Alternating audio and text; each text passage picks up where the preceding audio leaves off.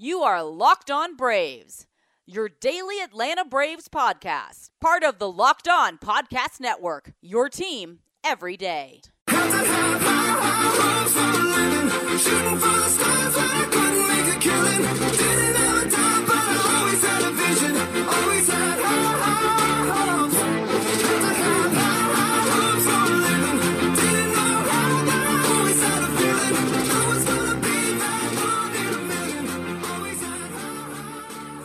Hey everybody, welcome to another episode of the Locked On Braves podcast, brought to you by the Locked On Podcast Network, found in all of your favorite podcast locations, whether that be Google Podcasts, Apple Podcasts, Spotify, Stitcher, TuneIn, iHeartRadio, Blueberry, or 100 more.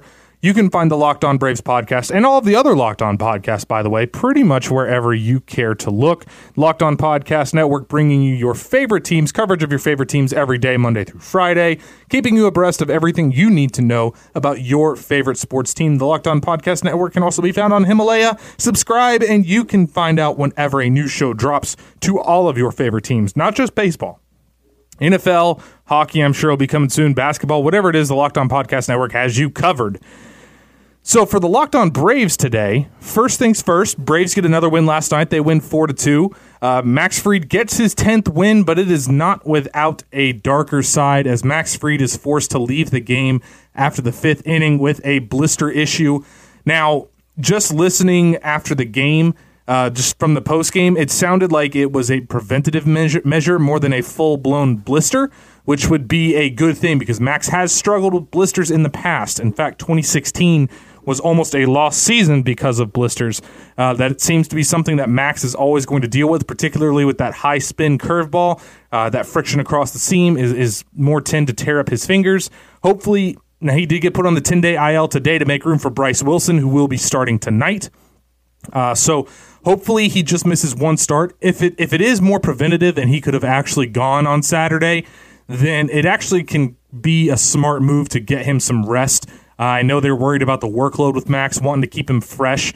And should he only be on for the requisite 10 days, he'll only miss one start. The Braves aren't going to need a fifth starter for the second set, so he'll only miss one game. It'd be a good way to get him some more rest coming off the All-Star break and to try to keep him fresh a little bit longer and kind of give that finger a little bit of extra time to heal. And it's a shame because last night, that was as good as I've seen Max look stuff-wise in a long time. His curveball had that really sharp late spin action that would cause it to drop off the table. His fastball was moving really, really well.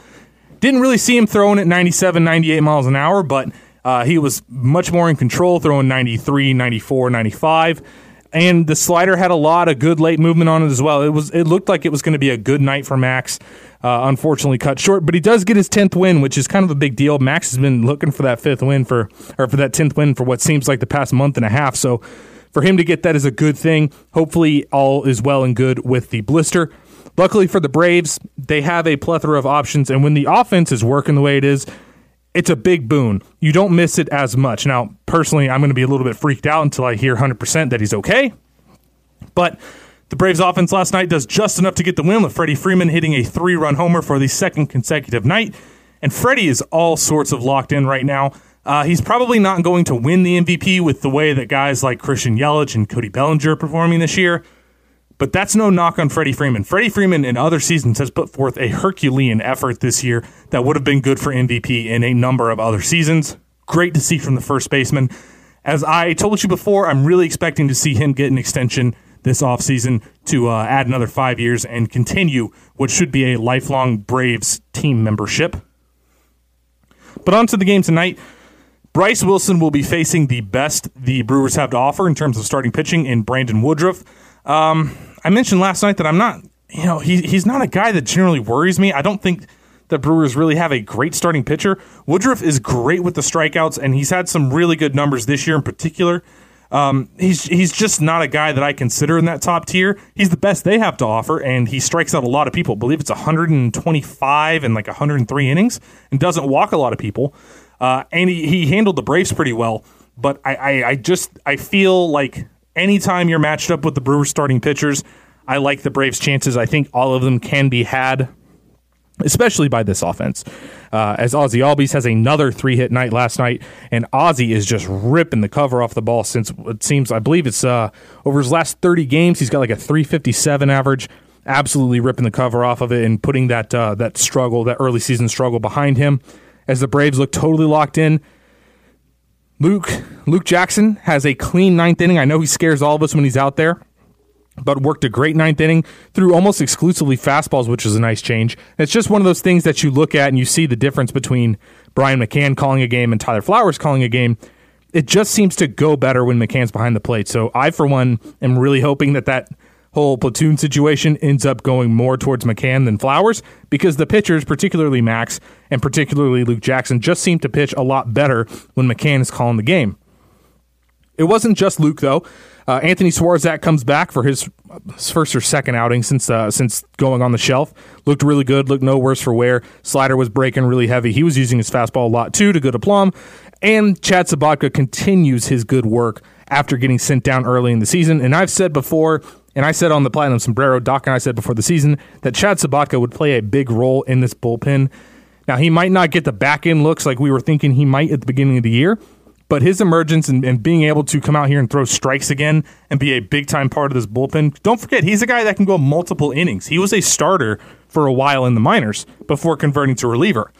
So with him, with Newcomb, with Tukey, all in the back end of that bullpen, those are guys that can all cover 2 or 3 innings. Tukey and Newcomb in particular could go more than 2. Sobotka's probably tapped out at about 2. But this bullpen, which was an Achilles heel early, has shaped up really, really well. And the Braves are a much better team because of it. I don't know how many of you are, excited about the prospects of this bullpen in the playoffs, but just going by the numbers right now, they're the best bullpen in the National League and one of the best in all of baseball. So I can't harp on them too much, although Tomlin gets hammered a little bit. That is a worry always that he would kind of regress back to what he was before this season. Jerry Blevins is still kind of just floating out there. And those two make an interesting case that we're going to talk about a little bit more in the segment coming up. I want to leave it off there. But for the rest of the Braves, the key for tonight is to get on Woodruff early. Don't get into the bullpen being down. Now, the Brewers' bullpen hasn't been as good as it was a year ago. I touched on that yesterday. But they still have a plethora of high-impact arms, and that's not even counting Josh Hader, who is one of the elite relievers in baseball. Key for Woodruff, get some early runs against him, put him in some bad spots, and run up his pitch count. Get him out of there as quickly as possible so they have to turn to one of the long relief guys, and the Braves will be in good shape. As for Bryce Wilson, story's pretty much the same. Fastball command. Everything he does is off of that fastball. His fastball needs to pound the zone. If he's working 94 to 96, you know it's working good. And be on top of that slider. Sometimes he has a tendency to flatten out with that slider. That's when he gets hurt. When his slider is on, I wouldn't call it a plus pitch, but it's an excellent complement to that fastball. The same thing with his changeup. When his changeup is on and he has the grip right and he's got the arm action right, that changeup is a very, very important pitch for Bryce Wilson, particularly if you're looking for him to go about 6 innings in a game, which the Braves would like to see him go about 6 innings. You don't want to have to burn the bullpen again. But I've got good hopes for Bryce Wilson. His last time out was pretty good as well. He's looked better than he did early in the season. Now, this new ball kind of changes all AAA numbers and makes everybody kind of look bad. But for the most part, Bryce is giving you what you're expecting to do. So let's go out there and see another good start from Bryce Wilson. Hopefully the Braves can rattle off some quick early runs and get him settled in nice and early, and he can give you about 6 innings himself as the Braves can look to save an inning for the bullpen as they go into tomorrow night and get ready for a matchup with the Washington Nationals following tomorrow night's game with the Brew Crew. Now, coming up next in the second segment, one of Braves fans' worst nightmares has the potential to come to fruition starting as early this weekend. I am terrified. I don't know where all of you stand, but we'll talk about that coming up next right here on Locked On Braves. Okay, guys, let's talk about sex. Not just any sex. I'm talking about good sex. The kind you used to have back when you ruled the bedroom. Everybody, every man alive wants to have that confidence in the bedroom. And thanks to my friends at BlueChew.com, you can. Blue Chew is the first chewable ED pill with the same FDA active ingredients as Viagra and Cialis, so you can take it with confidence. You can take them anytime, so you can keep that spontaneity alive, and your wife will thank you for it. And guys, without ED, this isn't just for men with ED. This is for any guy who's looking to take that next step, who's ready to up their performance in the bedroom. Most guys talk the talk, stand out from the crowd with Blue Chew. And since Blue Chew is prescribed online and shipped directly to your door, Blue Chew is cheaper and way less awkward than the other leading brands. Go to BlueChew.com, use the promo code MLB to get your first shipment for free. Just pay $5 shipping. Again, BlueChew.com, promo code MLB to get your first shipment delivered discreetly to your door today. BlueChew.com, skip the awkwardness.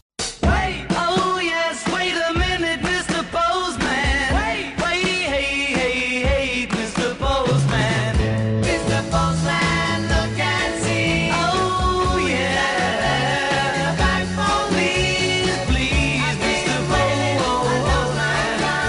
Oh yeah,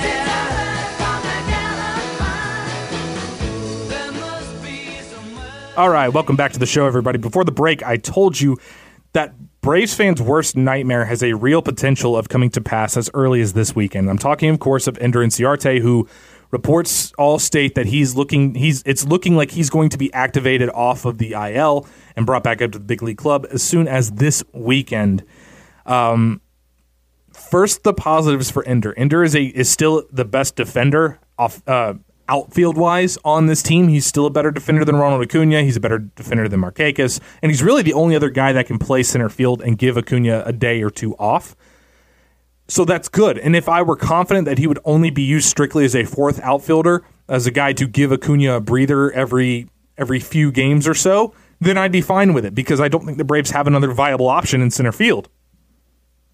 You can talk about bringing up Adam Duvall, but he's never played center field, and just because you're good in a corner doesn't mean you'll be a good defensive center fielder. And Ender already has that underneath him. Ender's already the best defender on the big league club, and really the best defender in the system, aside from Christian Pache, who they're not going to burn just to come up as a fourth outfielder, and I don't think they should either. My worry comes in because, number one, you have to make a big decision about where to put him. Matt Joyce is out of options, so if you DFA Matt Joyce to try to sneak him through waivers, that's not going to happen. Somebody's going to claim him. He's been one of the best bench bats on the team this year. He's been very, very good in a pinch hitting role, hitting 250 and providing some really good at-bats. And 250 for a pinch hitter, by the way, is really good. Culberson has options, but you're not going to send down Charlie. Charlie's the most versatile member of this Braves team, can literally play every position, and does nothing but rake off the bench as well. That's not a guy you want to send down. Theoretically, you could send down Camargo, and that's one of those things that I could see them doing. I really, really hope they don't. If they do, they throw it under the guise of getting him consistent at bats, and that's a good philosophy, because he's just not going to get them up here. Snicker's not going to let himself do that. But Camargo is still a better player than Ender Inciarte. I know Camargo's been struggling offensively this year, but he is a better offensive player, and he allows you to give everybody else days off, because you'd feel better about Camargo starting more games than Culberson or Joyce. The other thing that can happen, what I would prefer to see happen, is DFA Josh Tomlin or Jerry Blevins. Now, Blevins would be the more likely one to get DFA'd, because he's been DFA'd already, and he's barely getting into any games anymore. Tomlin, I just worry about the regression. It's going to come. He's going to start giving up homers again. You've already kind of seen it happening. He hasn't been as sharp and as crisp as he was in the beginning of the season, and that's not a knock on Tomlin. He pitched out of his mind for a long time, up until about that Cleveland series is when he started giving up some bombs again. And he's done good work this year, but he's not anything special. He's not a guy that would kill you to replace in the pen, because I know he gets used as a long guy, but Tukey can cover that as well. So can Sean Newcomb if you need him to. I just feel like they could do that. Blevins, obviously, I think is the obvious choice if you want to go to a 7-man bullpen. I would prefer you do that as opposed to losing one of these bench guys. I do not want to lose Joyce. I do not want Charlie going down, and I don't want Camargo going down. I still think there's a very, very big possibility that Camargo is not on this team after the deadline, which would be a shame for me. I do love Johan Camargo, but if he's not going to be used in the role that suits him, he would have more value to another team than he would provide here. And he still has that 3.5-war season last year to show what he really can do if he's given starters reps. And I think there's a lot of teams, reports coming out that Seattle would be interested in Camargo for Ronis Elias straight up, which I think would be a horrible deal, by the way. Ronis Elias is okay. He's been closing for them since they traded Alex Colomé and since they traded Edwin Diaz, but he's not that good. He could fit in this bullpen, sure, and maybe they want to go back to the well with Seattle another time.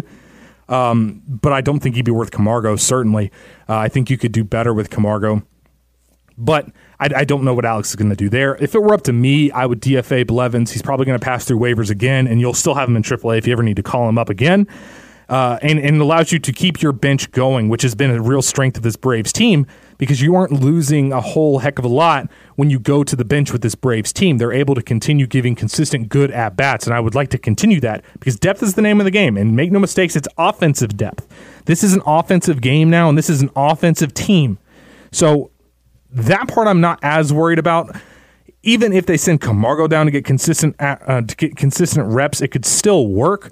Where I have a problem and where I am terrified is if, for some reason, and because Austin Riley has been struggling lately, if for whatever reason Snitker decides to platoon Ender and Austin Riley, and if that happens, Riley would be getting the short side of the platoon, and you would massively reduce your offensive capabilities. Even with Austin struggling at this point, you still feel comfortable with him turning it around. You still see the swings. You know he's just got to kind of learn to lay off that breaking ball a little bit. But we know what Ender's going to do. Ender is not a good offensive player. He does not need to be starting for this team. This team has been on such a roll since Austin replaced Ender that I do not want to mess with that at all. I don't want to see Ender starting more than Austin Riley, and I'm terrified that it's going to happen. Snit has already shown that he can't help himself from putting Inciarte up in the order, and I don't want anything messing with this team. What makes the Braves so good is that they're so deep lineup-wise that you get to the eighth man, and whether it's Ozzie or what had been Ozzie, now it's Austin Riley, they've got a real capacity to score out of the 8 hole. If you put Ender there, all of a sudden you've got 2 automatic outs right there, and that is going to mess with the offensive flow. It's going to mess with Acuna driving people in. It's going to mess with everything. So I am terrified. I'm hoping against hope that it's not going to happen. There's talks about if you play Ender and showcase him for a trade, yeah, whatever. The problem is if he doesn't play well, then you're going to tank his value. There's just a lot to unpack there. As far as who they could be targeting, I know I said I was going to talk about it yesterday. I didn't really get a chance. There's a few guys out there. Zach Wheeler would be a huge ad. Now, he had been, it looked like he was hurt. Coming out today, it just seems to be arm fatigue. I don't know if that would lower the price on him a little bit. I would love to bring Zach Wheeler back to Atlanta. I think he's a prime candidate to sign in Atlanta over the winter anyway because he is a free agent. And when right, he is an outstanding pitcher. Great stuff, works upwards of 100 miles an hour, great breaking balls. His peripherals are outstanding. If you look at the difference between his FIP and his ERA, it's one of the highest in baseball. It just lets you know that the Mets have played terrible defense behind him. His Sierra backs that up too, which is the measure that I prefer to use, which is skill interactive ERA. So it adjusts for park factors, it adjusts for batted ball profile, it adjusts for fly ball, ground ball, all of that stuff. Sierra kind of handles all of that. And Wheeler is just an outstanding arm. Now, there's some injury history in his past. I'm sure that plays a factor as well. But he's just getting into that prime. So I would love to see that. Another one that I haven't heard anybody talking about, I don't even know if this would even be a realistic option. John Gray from the Rockies, he continues to pique my interest. Now, he's actually pitching pretty well, especially when you consider that he's at Coors Field. He's a guy that has great stuff. I'm talking about high level, pure stuff. High strikeout capabilities, really good off speed as well. Hard fastball that explodes out of the hand. He's a little bit like Fulte, though. He is a head case. When things go right for him, he looks like a top 10 pitcher in baseball. When things go wrong, he's out of the game in like the 3rd inning. So I don't know if you could talk the Rockies into trading him. They have a good nucleus and a really good crop of young guys who are about ready to contribute with Brendan Rodgers, Ryan McMahon, Colton Welker coming up as well. They've got some pieces, and pitching has been their downfall, but they're kind of getting crushed right now. The past 2 days have been some of the worst I can remember seeing from the Rockies. They've given up double digits against San Francisco in 2 straight games. If you could somehow sell them on maybe even giving them a quantity, because there's some guys in the rotation that don't need to be in there right now. I wonder, with them tanking and they've got no shot playoff-wise, I wonder if you could get them to sell on John Gray. I would love to see it. I'd like to bring him in here. I think he would do really well. His numbers are kind of skewed. He does better at Coors Field than outside of it, but that also considers that he plays a lot of games in Chase Field as well, which is almost as good a launching pad as Coors Field. I would like to see John Gray over here. I think he would do very well, and I think the Braves would be a great team for him to be on with a really good defense behind him. It's not a launching pad to the same length that Coors is. I just think it would be a good fit, and I wonder what a package for him would cost. There's a whole lot more names out there. Obviously, Matt Boyd is the name that everybody's going to talk about. Guys like Mike Minor, now that Texas seems to be struggling a little bit. Even Lance Lynn with Texas, he's kind of had a resurgence here. He's striking a ton of people out. He's not giving up any runs, going deep in games. Lance Lynn is another guy I'd keep an eye on. I don't really know. I don't want Bumgarner. I've told you that already. I'm not going to go over that for like the 8th time. Just no to Bumgarner. There's a few other guys out there who I think could make good acquisitions. As far as bullpen, Hansel Robles is still the guy that I'm wanting the most. But this team just doesn't need a whole lot right now. You want another starter. You'd like an established back-end reliever that could at least kind of quell the worries a little bit and make that bullpen even more locked down. There's some stuff like that, but as far as position-wise, there's not really anything you're looking to upgrade. I think the Braves are in a great spot. We'll see how they handle the Dodgers because the Dodgers have gone step for step with the Braves right now, but as it stands right now, the Braves are 7.5 up. They don't have a lot of holes offensively or position-wise. They got a ton of young guys coming up and ready to go. They've almost got too many spots, too many players and not enough spots. So I'm feeling happy. I'm feeling good about the Braves. I'm excited to see them tonight, 8-10 first pitch. I'm excited to see Bryce Wilson taking on Brandon Woodruff and see if this Braves offense can continue the role that it's on in the March towards October.